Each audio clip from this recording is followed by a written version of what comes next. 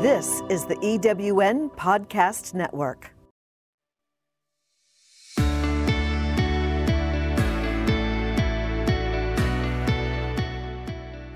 Welcome to Driving Outcomes, your source for inspired solutions to address the most pressing leadership concerns of today. On each episode, we examine the latest developments in applied research and education and how it impacts your business and social outcomes. Our host, Traci, brings you conversations with groundbreaking researchers, educators, and business leaders who are changing the face of leadership every day. And now, here's Traci.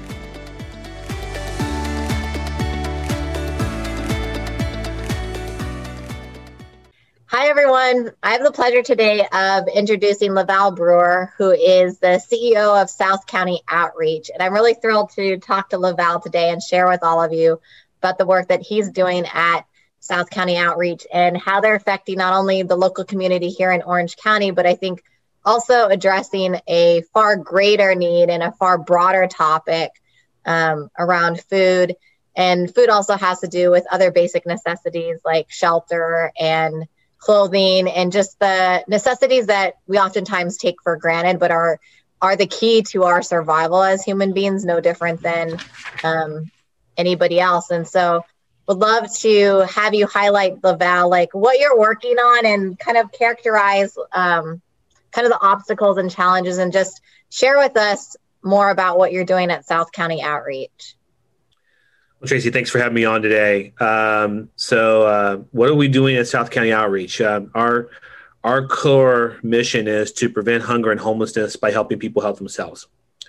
So, the first time I heard that mission, I was like, helping people help themselves. Does that pull people up by their people pull themselves up by their bootstraps? I'm like, because we know that's not really possible. And the more I got into how we go about doing that, I realized it does not pull yourself up by your bootstraps, but that we, our community, care and love for you so much that we are going to help you be as successful as you want to be. And that kind of got us on this journey around us talking about this food insecurity and the food issues and also housing. And what we realized is that people who are vulnerable enough to go to a food pantry in South Orange County want to help themselves, right? They want to help themselves because oftentimes their neighbors living in the house next to them or the apartment next to them are often either driving cars that make them seem like the world is just fine or going to locations and activities that make it seem like the world is just fine. And you're looking at your situation and going, the world's not just fine, but yet you're living here. And so we started saying to ourselves, what is it about this? Like, what is it about the way that we go about helping people have food on their table and in cases also keeping roof over their head? We realized that if we're going to be true to our mission and people helping themselves, that we needed to expand just the ability for you to come and get something for free to the ability for you to learn how to not have to utilize those services in the future. It's not good enough for us to hand you a fish. And it's also not good enough for us to say, okay, let's show you how to fish. It's big enough for you to say, I want to. And so we've been on this journey of really kind of normalizing food in our food pantry to being where when you come, you feel like you want to come here. Not like I need to hide myself from going to the food pantry. I don't want anyone to know that I'm here. Or when someone comes for rental assistance, that is because they're trying to maintain their situation where they are. And they know that we care and love for them enough to where we want to help them be so successful that over time or immediately, they don't have to utilize our services anymore. So our humanistic approach to this is really what would I desire for my relationship to be with South County Outreach if I were in need of the services. Well, and I appreciate you bringing up is that one is acknowledging that just because you're facing a situation where you need food or shelter doesn't necessarily mean that you don't want to help yourself, right? So I think that's one thing. The other piece is community. One thing that we have to acknowledge in terms of crisis and in terms of bad times is a sense of community. So when I think about history, even in my own family, like the elders that went through the Depression, World War II, like crisis in and of itself, there's two ways one can respond. You can either run towards it or away from it, or you can band together, right? And so the idea that like it's the love of the community that wants to support people in crisis, not to create a social stigmatism, which I think is the other piece where we feel as human beings bad if we have to ask for help. Like I think all of us can relate to that, right? Like if I have to ask for help, there's almost this like, oh my, you feel bad. And it's almost like the stigmatism that you can't ask for help. And so we've wired ourselves that way. So one can only imagine, like, if you need the basic necessities and you need to ask for help, that's not that doesn't jive right? And so people want to be able to pay something. People want to be able to sustain themselves. There is an aspect of you could call it ego, you can call it whatever you want, right? But there is an aspect of ourselves that defines us when we are able to provide for ourselves and when we are able to do certain things. There's a confidence, right? So I think you guys have dialed into this really significant approach, but really like human psychology approach, and just also this human socialization of what needs to occur and what kind of change needs to occur in order to end homelessness, hopefully, and end food insecurity.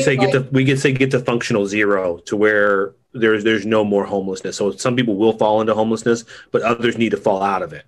Yeah. So. And I think the other piece is like, unfortunately, in the world, if we're being realistic, there will always be homelessness and there will always be a shortage of food for certain people. And that's just reality of life, right? That's the reality of what goes on. So we're never going to fully eliminate it, but we should be bold enough, which that's what I think I applaud you guys in doing, is really applaud you in being bold enough to say, we're going to try. We should, right? We're not going to settle to not try to eliminate it, which is bold in and of itself, because I think you've said this before and we've had conversations. It's like, we love to love the problem. Yeah. So much that we fall in love with it that we don't actually move it or change it or do something about it. And I want to equate that to the person who actually said that. Is Trista Harrison. She's in Minnesota. She had a talk about stop loving the problem. Right. And social service organizations and people in general. And oftentimes when I think about my own church, the problem, like we love the problem, like, oh, we get to feed the hungry and we get to go and help them and we get to give back. We feel good. And we love that problem so much that when the problem goes away, we're like, well, why? Where are the people who need to be hungry? We need to help them. It's like, there are less people hungry. That's good, right? Yeah, it is good. That's a great thing. Nobody wants to go hungry. That's what we have to acknowledge, is nobody wants to go hungry and nobody wants to not have shelter. Yeah. So, along that, I mean, Traci, I think the outcomes really helped us really look at that. So we started looking at our outcomes, not our impact, because the impact is what's sexy, right? Mm-hmm. People love the impact. We helped 5,000 people this year. And my question is always the outcome. What happened because of that, right? It's not just someone stayed in their house or someone had food on their table. Yes, that is really important. At the same time, we need to ask ourselves, so what do we do within that space that changed their reality? So do people feel less stressed? Are there less childhood adverse issues?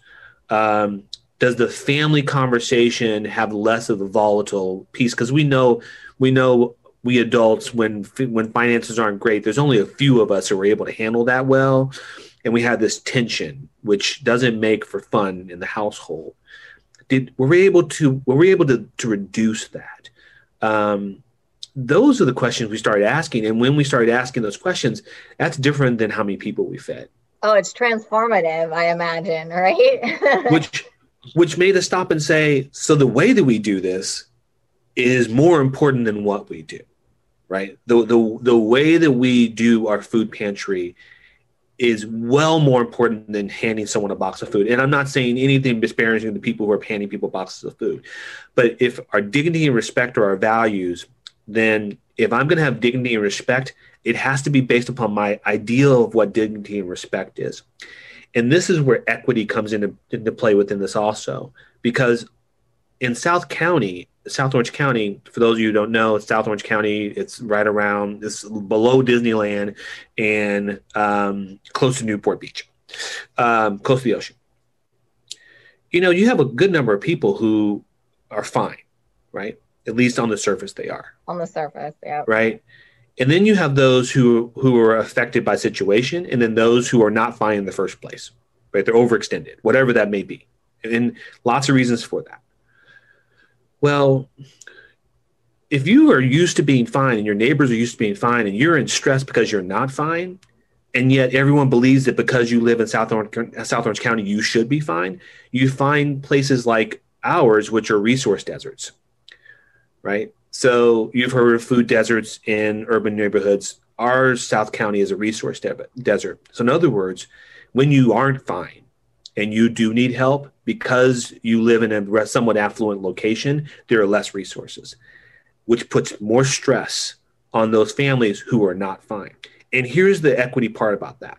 There should be no line about when you help someone who is in need.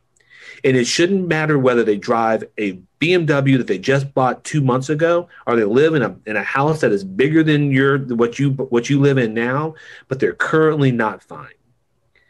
And what you said about community, if community is real, then we help those people just as much as we help those who are clearly identified as needing the help right away. So in other words, you're living on the street. I can see that you need help. You're living in your car. I can see that you need help. The ones who hide behind the door, who are suffering in pain by themselves, deserve just as much of our love as someone who is financially much more insecure. Mm-hmm.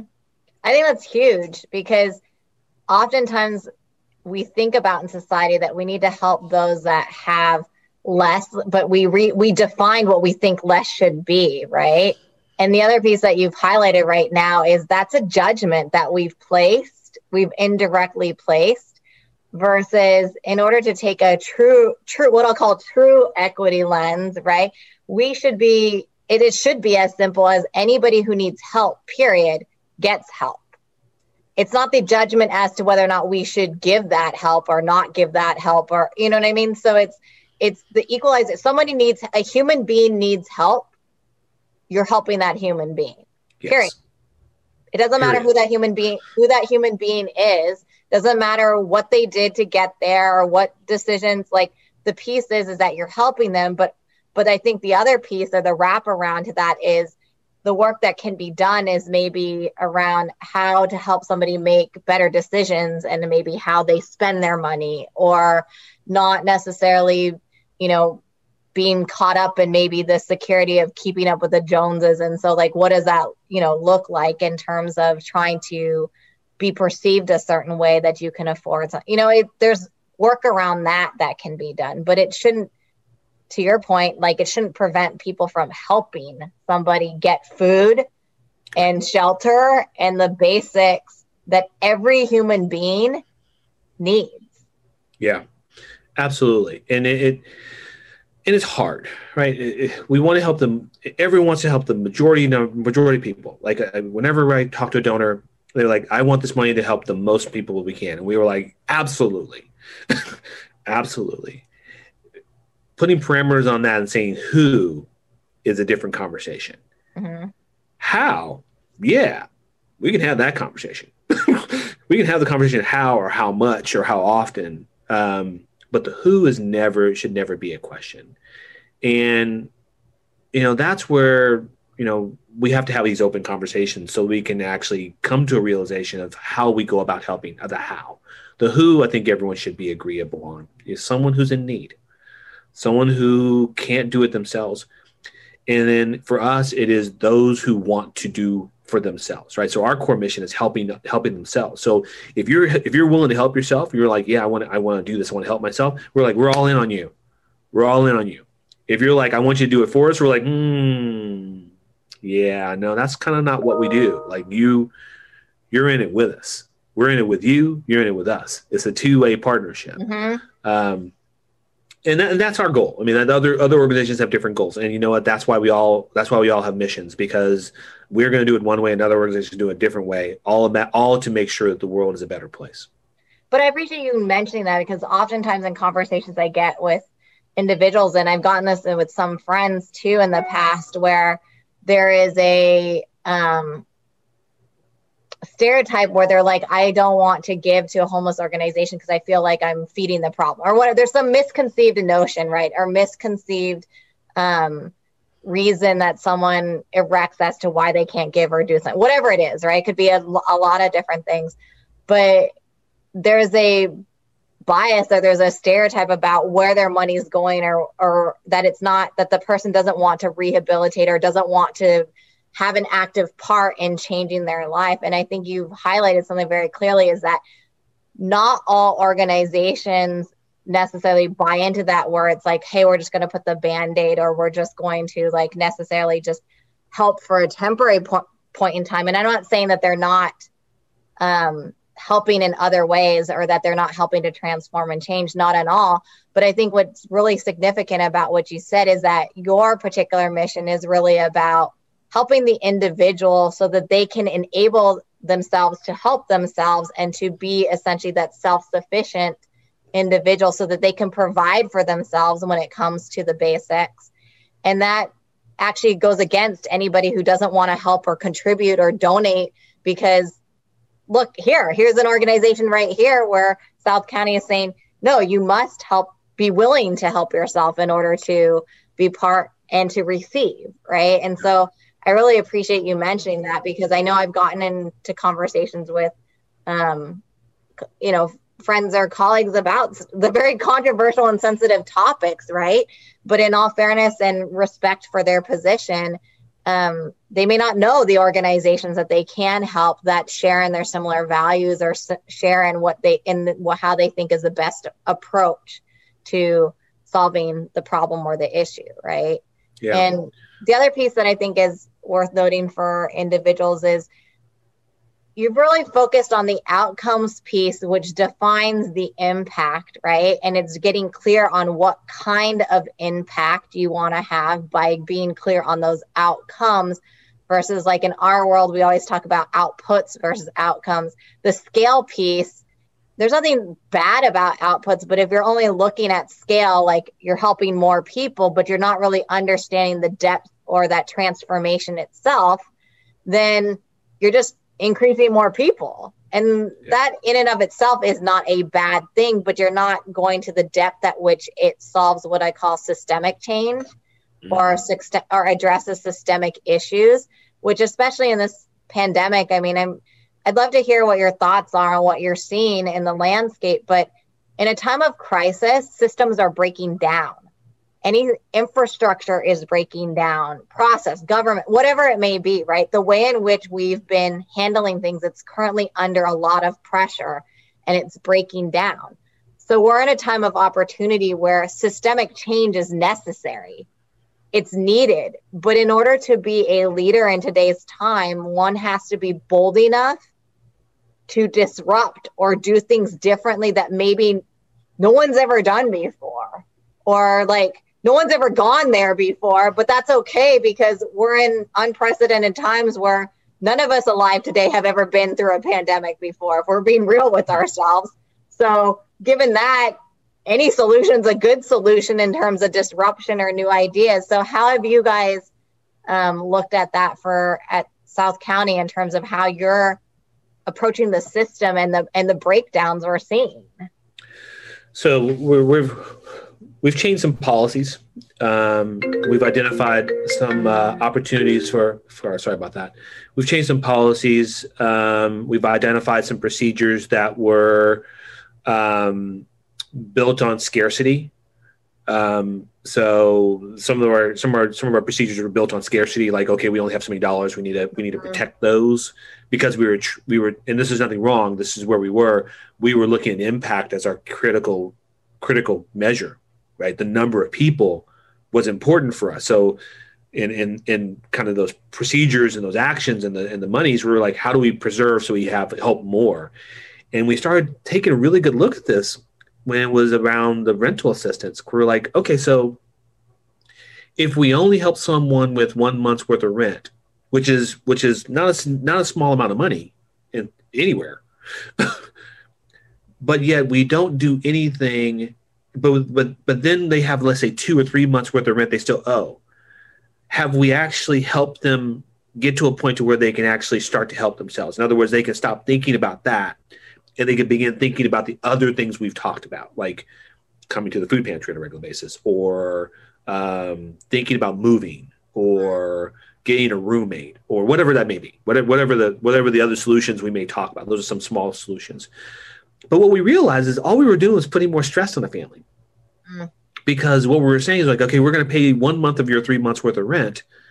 Good luck with the other 2. And we didn't say that, obviously. But then they were like, okay, I still have 2 more rent. That's what they're thinking, right? Is they're like stressed and anxious because they're like, this will only last me X period of time. How do I get out of this? How do I stop from being in this place?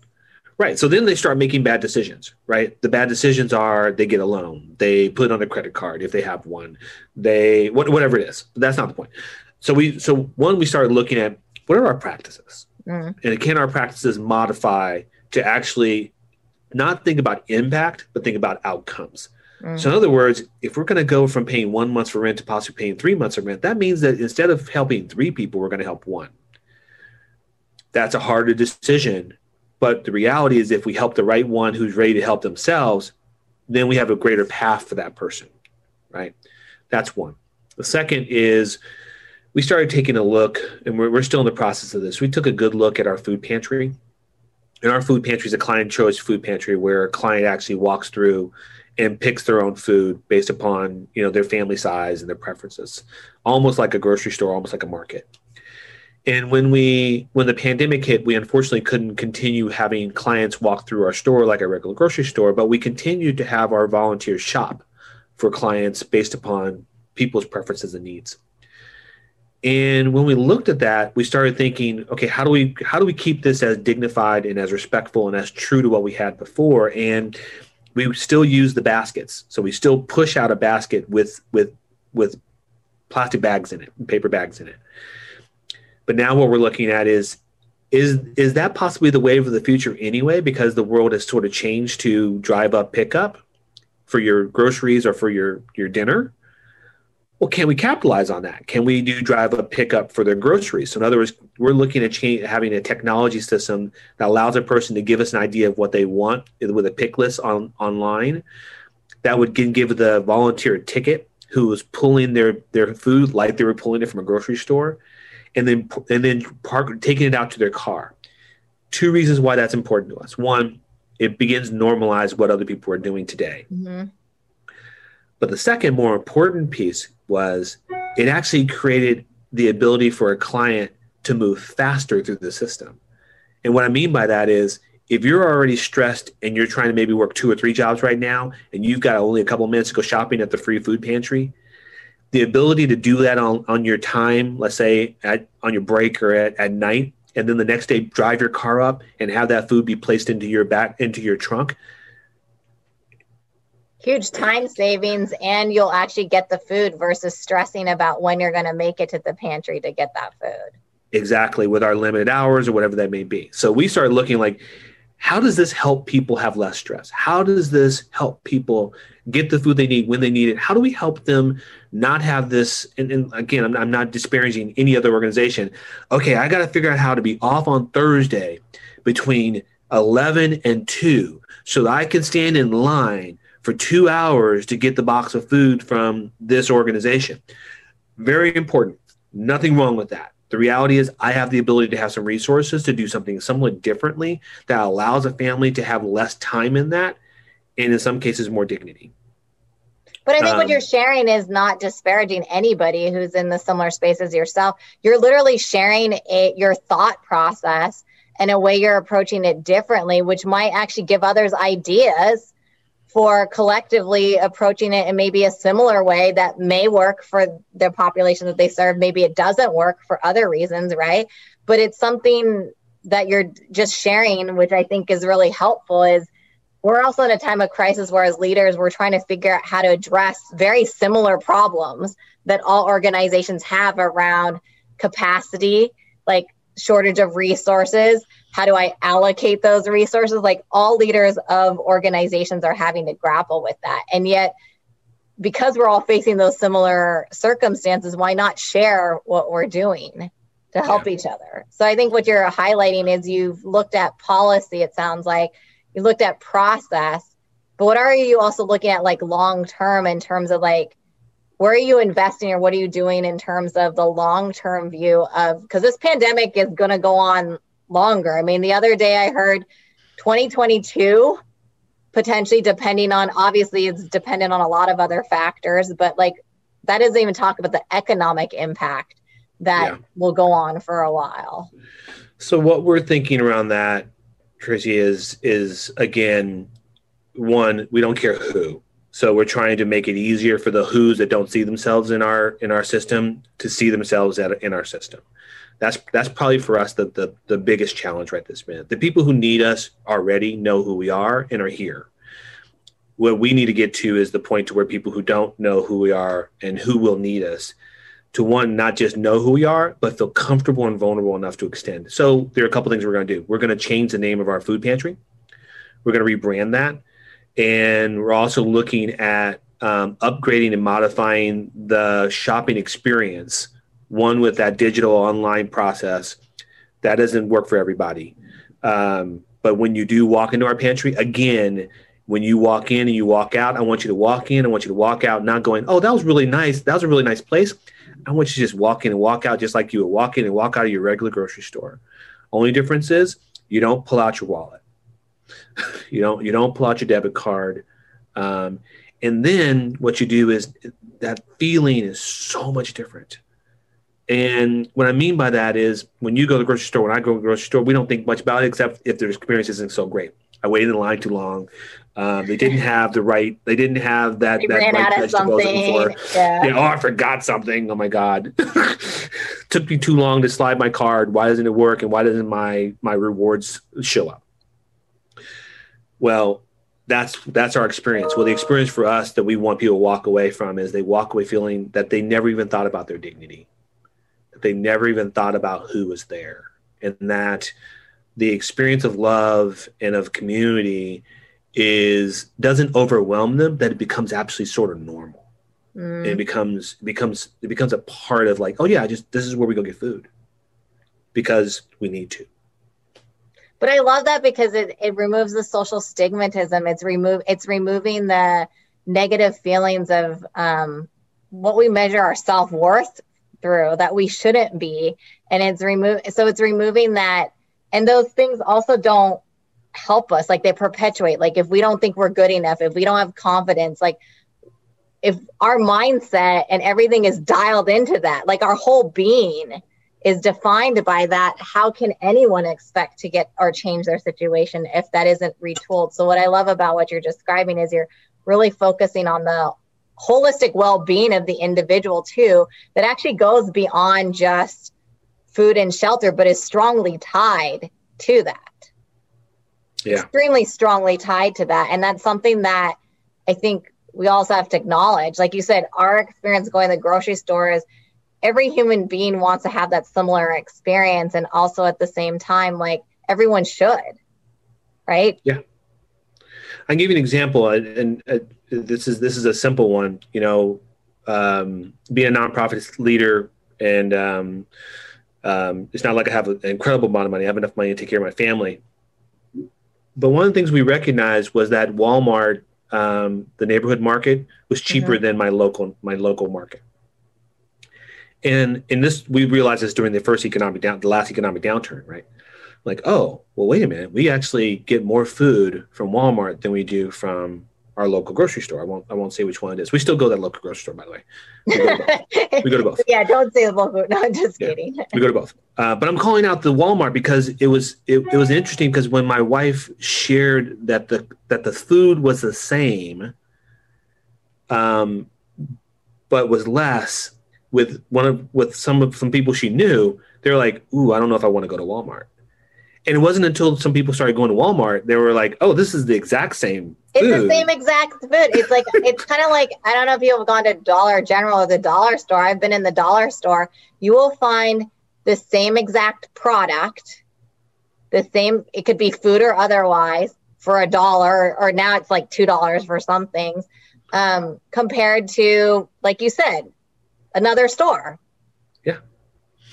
So if that was the case for purchasing food on a regular basis, when I look at it, I'm like, okay, so where is that model for those who can't afford to buy food at all?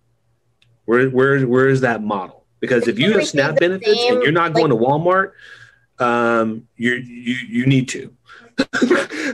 One, or you should consider it. I shouldn't say you need to. You should consider it. But then that's the thing we're thinking about. It's like, so where does that next location lie for those who are in the position where they can't afford to go to the system, which means a really big system, logistics, people, lots of things that need to be created so that the people who are going to get food get it from a place that makes sense for them to get it, not from other. But I think also it's about access. It's also equity too, is that the same brands and the same food that you get in, let's say, a Whole Foods or something, right, should be offered the same thing to a dollar store, right? I mean, that's what we're talking about essentially here, is that the affordability or the ability to pay or the access to something should not be based on necessarily the socioeconomics, but it's just that shouldn't everyone get organic food and be free of chemicals and blah, blah, blah, like, shouldn't everybody have that access? Shouldn't everyone have, so I think, it's the same thing with like an attitude about what we donate, right? Like, are we donating also new things, and are we giving new things to individuals, not only just our used up old whatever, there's a psychology that I appreciate that you brought up, hopefully for our listeners to hear too, is there's a whole dynamic of the psychology and social aspect here that we all need to acknowledge as human beings. And through that, like you said, what I really also appreciate is like the outcome that you focused on is the rental assistance example is you helped that one individual, even if you can't help 5 right now, but you help 1, but you can demonstrate over time, let's say, that individual never experienced, homelessness or never experienced food scarcity ever again in their lifetime. How powerful is that to be able to say that one made that difference in that person's life compared to, right, 500 people who maybe end up experiencing homelessness or food scarcity their entire life. I mean, I'm just saying hypothetically, right? It's like, that's a totally different mindset about how you want to have a specific type of impact driven by outcomes, not output. Right. It causes you to make drastically different choices. You have to be able to explain them too in a way that helps people understand why you're doing what you're doing. That's critically important, because if you stop and go, well, LaVal, you were helping 3 people, now you're only helping 1. Like, how or why, right? Like, why? how is that, and why did you only help 1 person versus 3?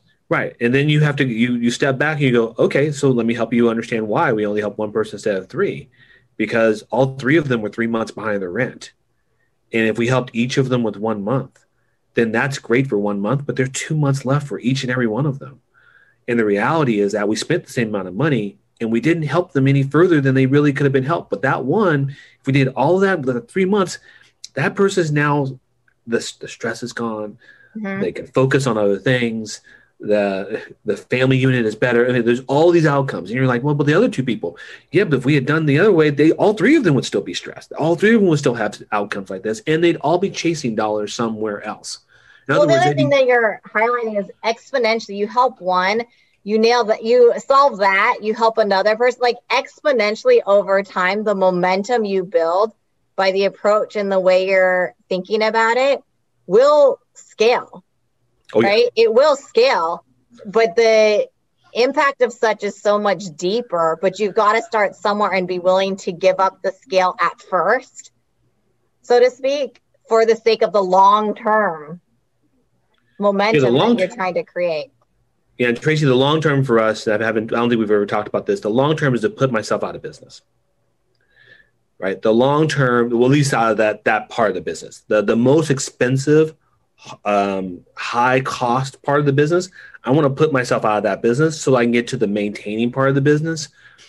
We're going to still have some people who are going to need food and we're going to need rental. But what I really want to do is to shrink that down as low as it possibly can and then spend our time on preventive measures so that families never fall into that space and they never get to the point where they might be homeless.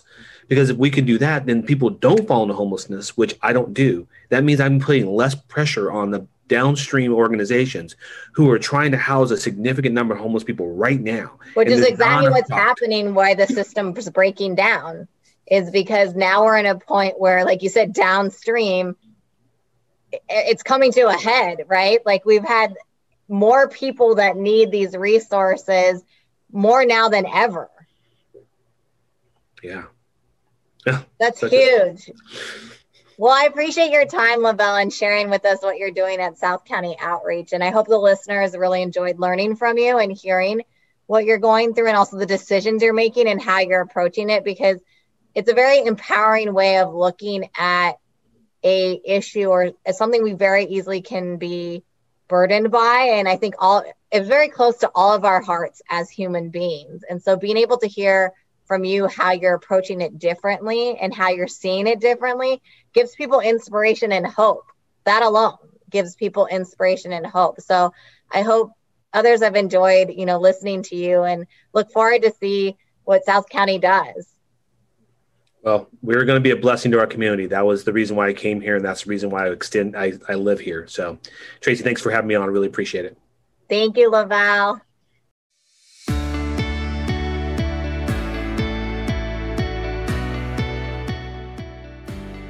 Thank you for joining us on this episode of Driving Outcomes.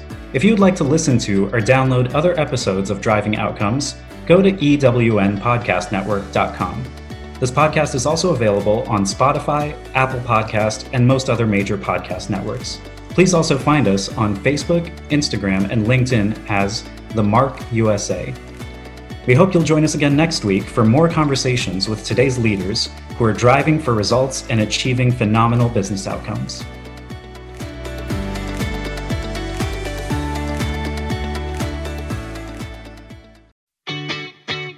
Have you ever asked yourself this question? Why is it so hard to make a buck? I know I have. Hi, I'm Sandra Yancey, founder and CEO of eWomen Network. What I have discovered after going from the brink of bankruptcy to running a multi-million-dollar award-winning business is this: you can't build $1 million dream hanging around minimum wage mindsets. My mission is 1 million women entrepreneurs generating $1 million in annual revenue. So here's what I've done. I've created the mother of all entrepreneur success programs that you can access online on your time. It's called Monetize Me Now. It's a 7-module online course that is 100% my success formula, covering mindset, mission, management, motivation, marketing, and measure. Come on, take my hand and I'll show you the way to learn to earn flowing revenue for your business. Visit monetizemenow.com for details. Calling all speakers, eWomen Network has speaking engagements all over North America that must be filled. Are you a gifted messenger, author, expert, or successful entrepreneur that can help women entrepreneurs grow their businesses? Our mission is to help 1 million fulfilled women each achieve $1 million in annual revenue. If you're a speaker that can help women prosper, go to eWomenNetwork.com and sign up as a pro member of our Speakers Network. That's eWomenNetwork.com. Thanks for listening. This is the EWN Podcast Network.